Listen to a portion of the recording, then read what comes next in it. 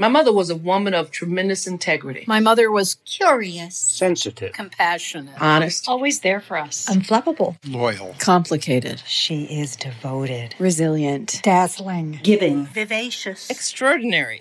You know, she was raised in a very particular kind of bourgeois black family where everyone was expected to follow a certain path. And the idea of being an artist was very extreme and unheard of. And marrying a white man was the least of it.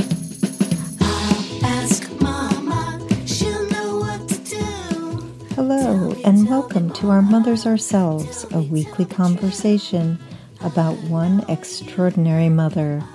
I'm Katie Hafner, and I'm your host. I'm calling this episode Lost Love, and let me tell you why. Kathleen Collins was a groundbreaking filmmaker and writer, and she was one of the first Black women to direct a feature film in 1982. Collins died of breast cancer in 1988 when she was just 46, and her daughter and son were still teenagers. 20 years after Collins died, Nina Collins went through a trunk she had filled with her mom's screenplays, stories, plays, essays, journal entries, and personal letters. Then she got to work getting a selection of those writings published. Nina also had her mother's 2 films restored. The 1982 movie Losing Ground opened a film festival at Lincoln Center in 2014 and got rave reviews. When I interviewed Nina for this podcast, I realized I really had 2 podcasts on my hands. One about Nina, the daughter of a brilliant, intense artist who raised 2 kids by herself, and the other about Kathleen Collins's work and Nina's role as her mother's editor, agent, spokeswoman. She didn't merely experience her late mother as a public figure, but she was the one to make sure that happened. So I'm trying something new this week. I'm going to give you a 2-parter. Here's part 1 of Lost Love, my interview with Nina Collins talking about Kathleen Collins, the single parent. Nina is a writer and entrepreneur and the founder of The Wolfer, as in Virginia Woolf, a website and social platform for women over 40. Nina Collins, thank you so much for coming onto the podcast to talk to me about your absolutely amazing mother. Thank you. I'm really glad to be here. First of all, I'm so sorry you lost her when she was so young. Oh my goodness. Now that I feel like a scholar, a Kathleen Collins scholar. If you had one word to describe her, what would it be? I think it would be strong. Mm-hmm. That sounds right. Yeah. Strong. I had grown up with her. She was a single mother. It was just me and my brother. And she was a very powerful figure. I had known that she was somewhat sick. So she got breast cancer when I was 11, but she lied to everyone pretty much in her life. She didn't tell anyone that she had breast cancer. So she'd had a couple surgeries, presumably, lumpectomies that I knew about. But I never knew she had cancer. And 2 weeks before she died, she told me she was sick. So it was super shocking, her death. And why do you think she didn't tell anyone she was sick? I've spent a lot of time thinking about that. I think it was, I think it's not completely uncommon for women, maybe with public lives that they want to protect, with artistic lives. They don't want to be seen as weak or vulnerable or, shame perhaps. From what I understand reading her journals, I think she really did believe in the kind of psychic element of illness. And she thought in a lot of ways that it was her fault that she was sick. There was a lot about kind of psychic pain causing illness. And I think she thought that if she could fix it somehow, she would not die. So she was born in 1942? Yep, in Elizabeth, New Jersey. She was raised in Jersey City. Her father, my papa, Frank Conwell, when she was small, he was a funeral home director. I love this detail. So she grew up in a funeral home in Jersey City on Pacific Avenue. And, really?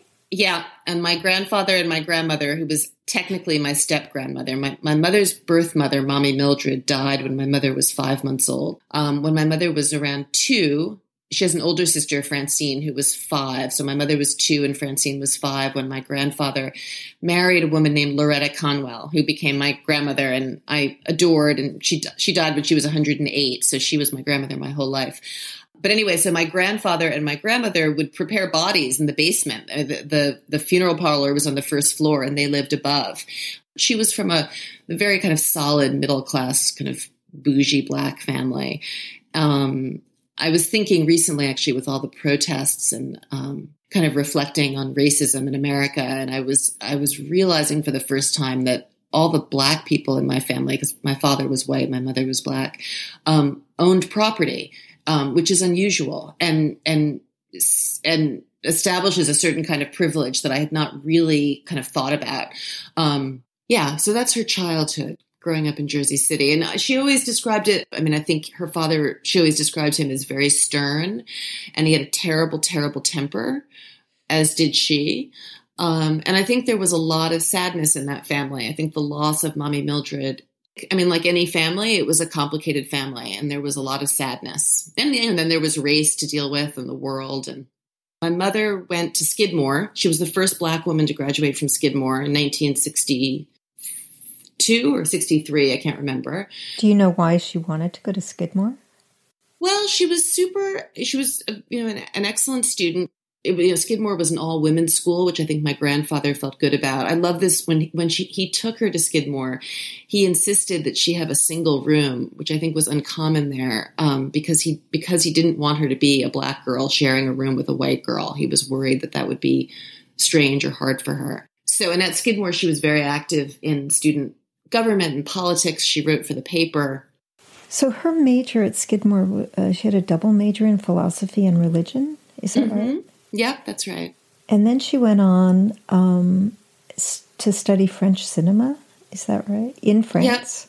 Yep. She went to, she spent a couple years after graduating from college writing and living in New York and then teaching. She taught French at Riverdale, the school up in the Bronx.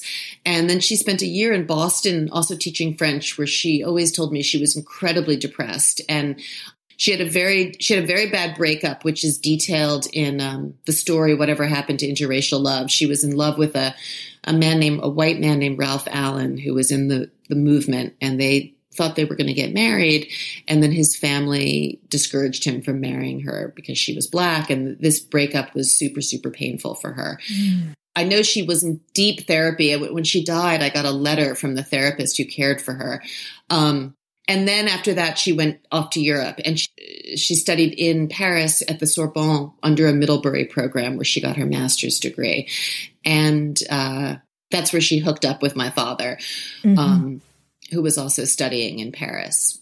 And that's where she developed her love of cinema. And it sounds like they were really in love. I'm sure they were really in love. They were there for quite a few years, and they came home because my grandfather insisted they come home. He didn't want her to continue living, in sin, living unmarried. So they came home and got married on the back porch of their house in Jersey City.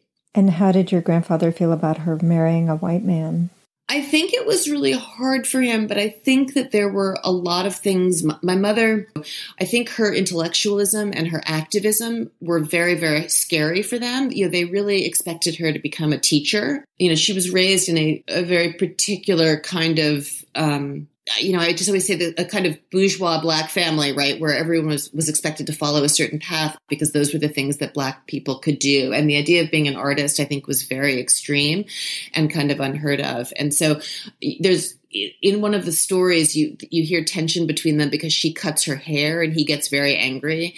Her father, he wants her to look and be a certain way, and she is so not that way. And so I think that when she went down south to work in the civil rights movement, they were extremely upset with her. I think there was a lot of family tension. And so I think her marrying a white man was the least of it. But at that point, they had gotten used to her being quite a rebel and clearly was not going to be kind of the child they envisioned. They were also, of course, extremely proud of her. I mean, she was really beloved because she was so talented. So it wasn't that they were angry. I think they were just confounded. So talented. Speaking of which, I've queued up something just to start off the discussion of her intellect with this clip from a lecture she gave. It was a master class at Howard University in 1984, so 4 years before she died. And she's talking about being a filmmaker.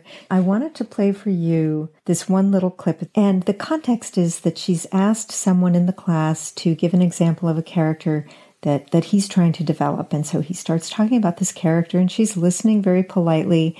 And I chose this clip because it's an incredible illustration of the intensity of this woman who happens to be your mother. And he says his character really represents blah, blah, and she's trying to be polite. She's trying to contain herself. Yeah. And then she starts off on this railing against representational characters, and she's clearly trying to get him to dig deep into the interior. Here she is. I can't answer that till I get into his head real good, you know? How does he study? Is he one of these people who is so meticulous? He's got all his books out here, and he takes very meticulous notes on everything. And what happens if he fails an exam? Does he cry? He might, because he's still trying to please somebody. But the food of the character would have to come from my having something about the character that really obsessed me. Any other kind of character places you in that what I call mythological realm. What it does is you say, well, I'm going to do this character because he was very important in Black history, or I'm going to do this character because, after all, he reflects the values of our people that we are trying to present to the outside world, and in presenting this character, I am therefore moving the Black race along to a greater sense of perception and self, and so on and so forth. That is the rhetoric. That is a lie. That does not work. And it doesn't work because the impulse in any human being is to reach out towards somebody else's humanity that makes sense to them. That is where change happens in the psyche. It does not happen out of an external respect for ideas. It happens out of an internal longing for feeling from the inside of a character. That is where change happens. Yeah, I have a weirdly hard time listening to that Howard talk. People really love it, and I'm glad it's available and people have found it useful. For some reason, it's hard for me to listen to. Why do you think that is? Did you plug your ears, by the way? No, I listen to it. No, mm-hmm. I do listen to it. And actually, I listened to a little bit of it yesterday, but I mm-hmm. do. Her voice sounds higher pitched to me than I remember it for some reason. There are other interviews of her mm-hmm. Out there, and but also I think it's the performative quality of it. I mm-hmm. think because I wasn't her student, right? I lived at home with her, mm-hmm. And she didn't lecture at home. It's a different persona. Mm-hmm. And so it always feels slightly jarring. I used to sometimes go with her to City College to her classes, and her students adored her. And so it's not that I don't recognize the character, but it's, well, let's back up and talk about what she was like as a mother. So your earliest memory you've written about was one of abandonment. Yeah. So when I was born, so my parents came back from Paris in 1968. They got married in September of 68, and she got pregnant with me right away. And they broke up right away. They broke up while she was pregnant with me. She was around 5 months pregnant. They were living in the East Village, and she moved to an apartment on State Street in Brooklyn, and he also moved to Brooklyn. And she tells in Exteriors, I think it is one of her stories in the book, she talks about like lonely walks across the Brooklyn Bridge, reading memoirs. And so they basically never really lived together. They briefly had a few reunions. She moved to an apartment in Westbeth in the West Village, which was this really cool, it's like a public housing for artists that was built right around then. It's a Richard Meyer building. They had an apartment there, which he would kind of drift in and out of, but he also had a studio on Bethune Street. So basically they were never together after I was born. And it was a big, messy, dramatic breakup that went on for like years. There was kind of he was having affairs. I think she may have had a couple of affairs. I'm not really sure. That she writes about some things in the story, Nina Simone, for example. So I don't know, but there was adultery, there was violence. She tried to kill herself at one point when she found out that he had an illegitimate child from someone he'd been sleeping with when I was 2. She almost threw herself out of a window. Oh my God. So there was a lot of drama when I was very little.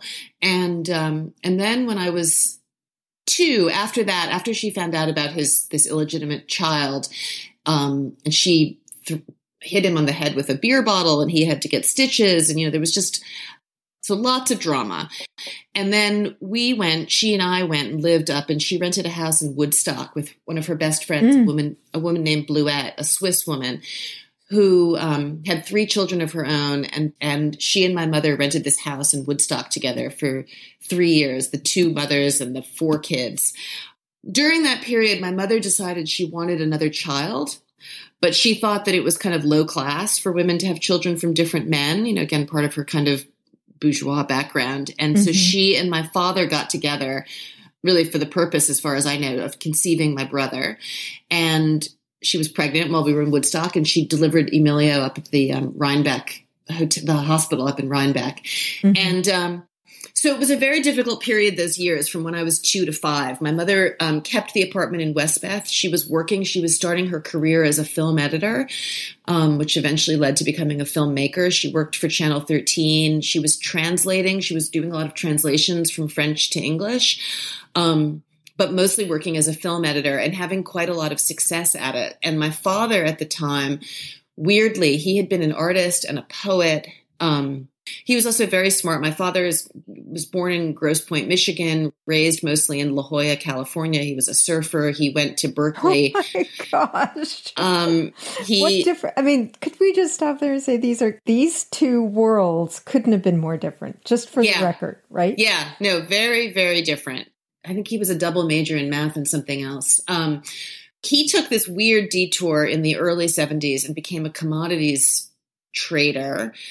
And then, so during this time, my mother wrote a screenplay during this time called A Summer Diary, which actually Issa Rae has optioned, and Angela Flornay is trying to do an adaptation of it. And it's a screenplay. It's the first screenplay she wrote, and it's a screenplay about these 2 women and their kids living in this house. And in the screenplay, she's constantly, her character is back and forth from the city, constantly kind of fighting and agonizing and dealing with this difficult husband who has tormented and broken her heart. And I'm the child who's basically just kind of left in Woodstock. And she has this baby, my brother Emilio, who comes back and forth with her. And I think it was a very, very difficult time for everyone. Sounds like it. Yeah. And, I think all the, if you look at obviously child development and, anything about attachment, it was just not great for my attachment skills. But yeah, those early years were very hard. And then what happened was when I was 5, she got offered a job at City College as a professor of film. And she finally, it seems to me, she finally accepted that her relationship with my father was really, truly over. And she decided to take this job at City College and buy a house in Piermont, New York, which is about 40 miles up the river from the city. And my mother and my brother and I moved to Piermont. And from then on, things were much more stable. How much as a small child did you understand about her intellect, her really, really busy interior? I guess that's the only way I can put it. Yeah. I think so. I feel like I've described all these hard things, and they were hard. But then our lives, I have to say, for me, from like 5 to 15, kind of for the next 10 years, were pretty stable. She was working all the time, teaching and writing, and she had lovers, but she was very kind of generally private about them. She was involved with a married man for a few years, which I knew about because he would come and go. But it was pretty stable, and she was always working. So we had this routine. She wrote in her bedroom, and she had this big IBM Selectric 2, one of those huge green, old, heavy, super typewriters. Right. And they're loud. Very loud. Exactly. Very loud. And she wrote she was basically in her room every day till at least noon, if not 2 or 3 o'clock. And we were not to disturb her. And it was just really the routine of the house. And then, of course, when I was 11, she made her first film. She made The Cruz Brothers, or 10, I guess. And then when I was 12, she made Losing Ground. So there was a real sense of her as a writer. And when I was 12, when I became a teenager and I became more aware of her work, there'd be occasional play readings, and we would go to things, and we'd go to screenings of the films. And there were always her students were in and out, and interesting people were in and out of the house. So I always knew she was, and I knew her bookshelves. I knew what she read. And, so she was clearly an intellectual. That was obvious. She was also kind of weirdly, she had this whole kind of new age aspect to her. She was into psychics, and she did things like biofeedback, and she was macrobiotic for a while. And she was also very funny. But she had this terrible temper. I mean, it couldn't have been easy, right? Being a Black single mother who was trying to be an artist at a time where there were very, very few Black female artists. One of the things that I want to try to get into with you that really fascinates me is intergenerational cycles, how they perpetuate and how they are broken. And so when you said that her father had a temper and she had a temper, obviously her temper affected you. Right? Yeah, very much so. And then I had a terrible temper raising my kids, and really I really don't anymore. But my kids, some of my kids do. I mean, I think it took me a long time to really let go of my anger, but I really did that in my 40s. I just don't get angry really like that anymore, but I used to. Yeah. And did you as a little kid understand, clearly she was not the kind of mother that other kids in Piermont had, I'm guessing? Yeah, no, that's right. There were a few Black families, but very few. So I think she was a Black woman and was treated like like an outsider for sure. But I think she was very entitled. And I look at this when I look at my own life. There was a kind of an aristocracy almost about her. So I have one memory when we were driving through the back streets of Spark Hill in Rockland County. We didn't have a washer dryer until I was 12. And on Saturday mornings, we would go do laundry at the laundromat and go to Wallbounce and go grocery shopping. And she was a very aggressive driver, as I am. And she cut someone off taking a turn. And it was a white guy in a blue car. I really remember it vividly, a young man. And he screamed out and called her a nigger. And her eye, she kind of, her eyes filled with tears, and you could see she was really stung. And I had never heard the word before. And she must have kind of said, what an ass, he's an asshole. But she then explained to me that it was a derogatory word for Black people. But it was really, honestly, one of the very few memories I have in my life of witnessing that kind of treatment personally of Black people. For some reason, I don't think I'll ever quite understand this, because her work, as you see in that lecture at Howard, is very much about the Black experience, and she has a lot of intellectual thought about what it is to be a Black person creating and to be a Black person in America. And I love all of her stuff about the mythologizing of Black people, and I think it's all super smart and interesting. But as a kid growing up with her, there was not a sense in our household that we had to worry about being Black, or that being Black was going to hurt us in some way, or was bad, or was scary, or anything like that. If I had to kind of summarize my childhood, it would be much more about being the child of an intellectual artist than being the child of a Black woman. Even though I do feel Black and she was Black, the Black experience wasn't centered as much in my childhood, I think. You write, by the way, beautifully and very cinematically. And there's one scene that you describe about right before she got married again she was sick. She was hiding her illness. She was sort of hobbling. And you two were shopping for her wedding dress. And you had gotten into a fight about a decision she had made. Can you describe that? So as I said, she met Alfred when I was 15, and I felt very threatened by this man who was coming into our life. And the fight was because she had decided to take his name. And I could not believe that she was going to take his last name, which was Prettyman. And, I was... Wait, his last name was Prettyman? Prettyman. He's Black, and was also kind of an intellectual. And I found him horribly pretentious. And here she was, this incredibly accomplished, fierce woman, and I was a young student at Barnard, always very much considered myself a feminist and her a feminist, and I just couldn't comprehend that she would take his name, and I was very angry about it. And what reason did she give you for taking his name? It is kind of surprising. She loved him, and she wanted to be a family with him, and also, of course, at a time when she was ill and pretending not to be, she must have been really feeling her mortality and really scared. And I will say, for all the animosity that has gone on between Alfred and me, she really was in love with him and really felt very loved when she died. And I'm grateful for that. So I feel bad in retrospect about how angry I was at her. And then she got married in December, and I left for Vienna. And when you were in Vienna, did she write to you and say, "You need to come home, I'm dying"? No, she wrote to me constantly, and I love the letters I have. But she never said she was sick. And in fact, I was thinking, because I've listened to a couple of your podcasts, and I know you often ask, what's a story that sums someone up? The story that came to mind for me, actually, and it doesn't really sum her up, it's just a powerful story in my life. So I left for Vienna in December. I was there for 8 or 9 months. In March, I got pregnant.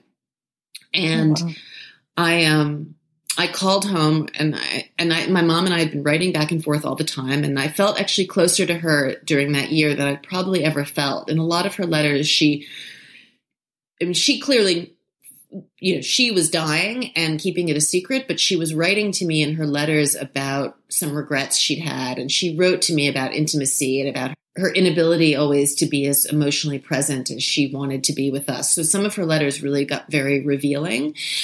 So I felt very close to her and very loved by her during that period. And I called and said, "I'm pregnant and I need to come home. I want to come home and have an abortion." And she said, "You can't come home. We can't afford it. You'll have to have the abortion in Vienna." And she said, "This is hard, Nina, but there are a lot harder things that are going to happen to you in life, and you can handle this." And she knew exactly what she was referring to, and you had no clue. Right. And to me, that story in a lot of ways sums her up. Like, I felt very loved, and I also felt very pushed away. And I felt like I was being told that I had to just deal, which I did. And I had the abortion, and I came home to the apartment. I had a very sweet boyfriend at the time, and we came back to our apartment that morning after the procedure, and she called me, and I felt very supported and loved by her. But she was very far away, and I didn't want to, and I wanted to be at home, and I didn't know why she wouldn't let me come home. And of course, I didn't realize till later that she was getting chemotherapy and wearing a wig, and she just didn't want me to know.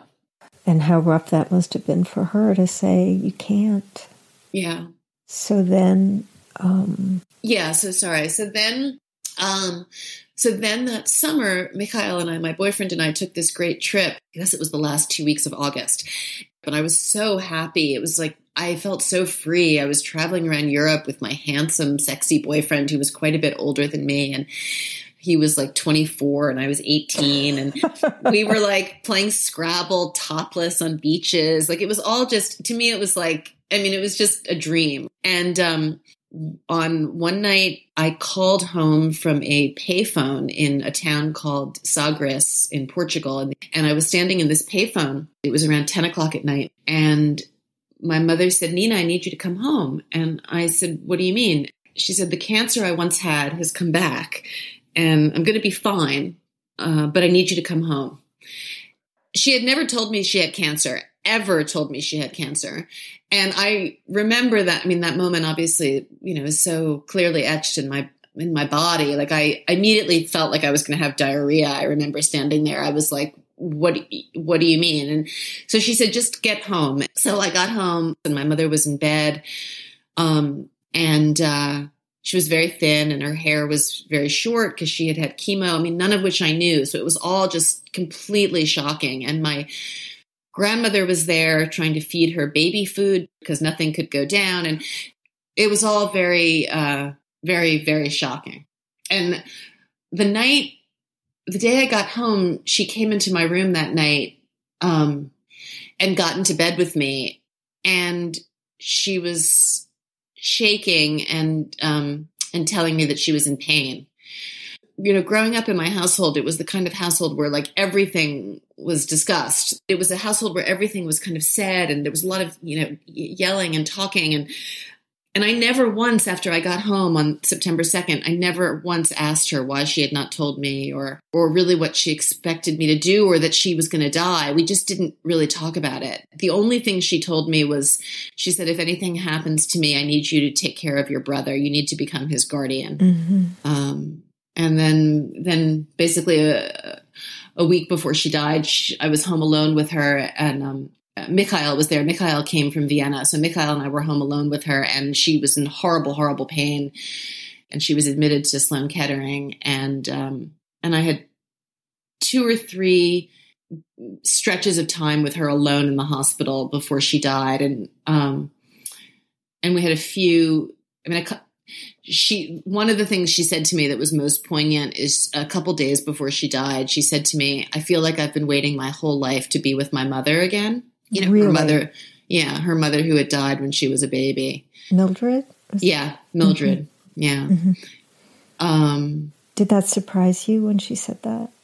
I don't know if it surprised me. I know it really, really has stayed with me my whole life. I mean, I think it's, you know, just that way in which, you know, it's the whole, you're doing a podcast about mothers, right? You can never, ever let go of your mother. And, it's so fundamental to who we are. And I guess her saying that affirmed for me, I guess, this sense of the bond, you know, with my mother. Mm-hmm.